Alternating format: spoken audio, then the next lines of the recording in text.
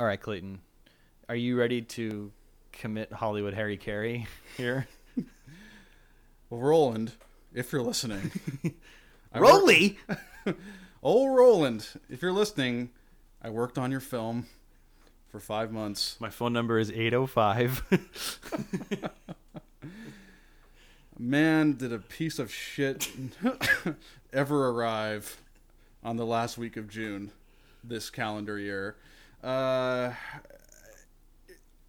20 fucking years of stewing over what really, really interesting places you could take this story, and this is one of the few movies I feel like had an existing movie that kind of warranted a sequel. You know, I could see them doing fun things with it. It didn't seem like something that was inevitable, but something that could have worked. There was some good stuff there, some good potential, and the germ of those ideas are there. You know, in Resurgence, we get how the humans have kind of co-opted alien technology onto their own stuff, and they've kind of adapted and taken some measured steps to protect against the next invasion when it happens. And all on the outside and on paper, that seems great. But when you actually sit down and watch this movie, what the fuck happened? I mean, there is no narrative flow or logical consistency. The editing is just terrible. There is not a single noteworthy acting performance. I mean, Jeff Goldblum, God bless his heart, he's trying to make it through this movie, and he does a pretty good job at almost making me care. I'll go that far. How? That's bad, by the way. That's like, you did a horrible job of almost making me care. It's not even you did a horrible job of making me care. Like, I almost cared. You almost made me care. You, this guy over here. I will say, I did have a great experience working on this film. I worked with a wonderful group of people at Uncharted Territory, and I cherish every friendship I made on that show, and I hope to work with all of them again. You met Roland Emmerich. That's pretty cool. I worked right alongside Roland Emmerich. There you go. For months. Yeah. And, you know, I like Stargate. I like Independence Day. He started out pretty hot for me as a Hollywood director. Yeah. I mean, I remember seeing Stargate as a 10-year-old, and Mom took me and my brother in the theater to see it and was driving us home, and I quoted Kurt Russell in the car ride home, "Give my regards to King Tut, asshole." And my mom even let me get away with it because it was the context of the movie, and she actually laughed, and I had a great experience with Stargate. Independence Day, I took my parents to see it on July 4th of 1996. Had to really convince my dad because alien shit is not normally his thing. And we all walked out of the theater basically hopscotching to the car. It was a lot of fun. We had smiles on our faces. The theme, the score was still just like rummaging around in our heads, and it was a great experience. And to think that this is what we got after 20 years of possibility is just frankly unbelievable. I can't. I mean, to be fair, my department, we held up our end of the bargain. Yeah. The visual effects look really good.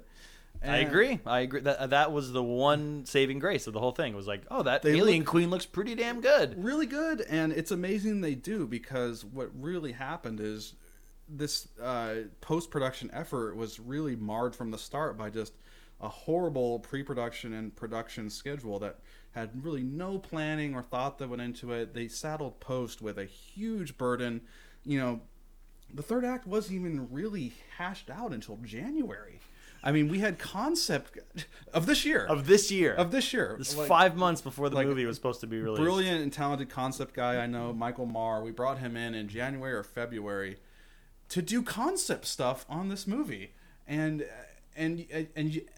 that entails obviously that the actual shooting, you know, was a big what the fuck, because it's like, what are they planning to shoot for? That's not there. You know, they're just doing these green screens or these blue screens, or these plates of things they think are going to factor into the finale, but they have no idea where it's going. It's a hard balance, because like you said, you don't know what the actors don't know what they're shooting for. The post production people don't know what they're putting in. What are they?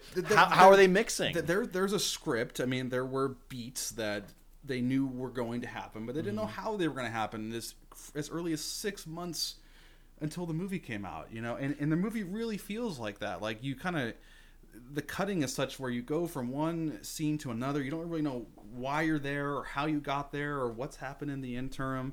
nobody looks like they're having a fun time. Even the normally reliable Jeff Goldblum and Micah Monroe from It Follows, a good up and comer. Like they're really trying, but I think they can tell that there's really nothing here, and there's nothing that's going to come out. And my favorite laugh out loud moment was actually after we saw the movie. I went with my fiance and our dear and fallen podcaster Mike Baroga, or at least his ghost. Rest in peace, Mike.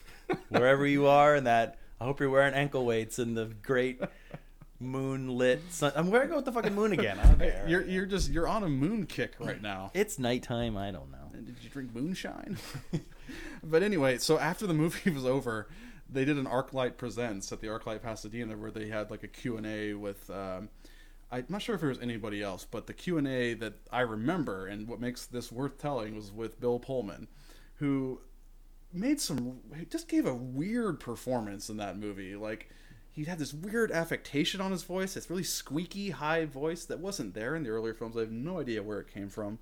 I don't know if it was a tick he wanted to put on the character, or he really just talks like someone's grabbing his nuts as hard as they can. But it was really weird performance in general. I think the character itself is supposed to be very disjointed, but he took it like way further than it needed to go. Over the top. There's a lot of unintentional comedy. Yeah, there really is.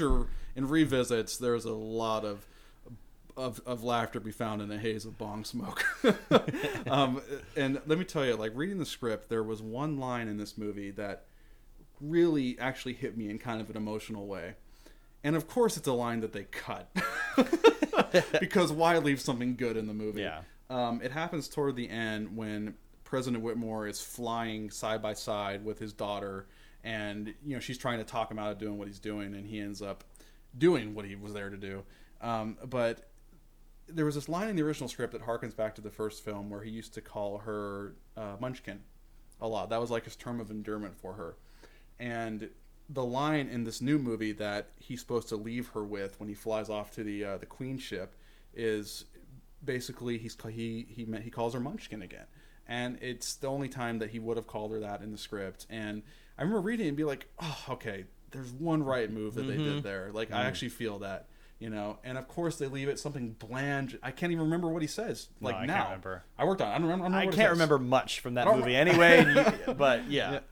And that was like the one really genuine emotional moment that, of course, they left out.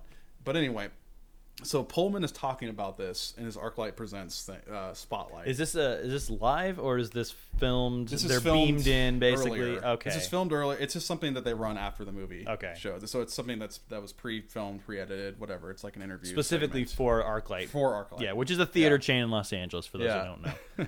Yes, and so there's some line about him going that, Roland wanted to take this much time, this 20-year time, to come up with a story that did service to the first film. And then I remember I was standing right next to Baroga when this happened. He bursts out laughing, and then he goes, "I'm sorry, but that's the best acting he's done all night." And then we walked out. Yeah. God. That's ridiculous. So that how long TLDR. Great experience to work on. I'm still not sure what the fuck was released in theaters in June. It's not good. Don't see it. Oh, I'll see it if you're gonna in the haze of bong smoke. I think is the only way.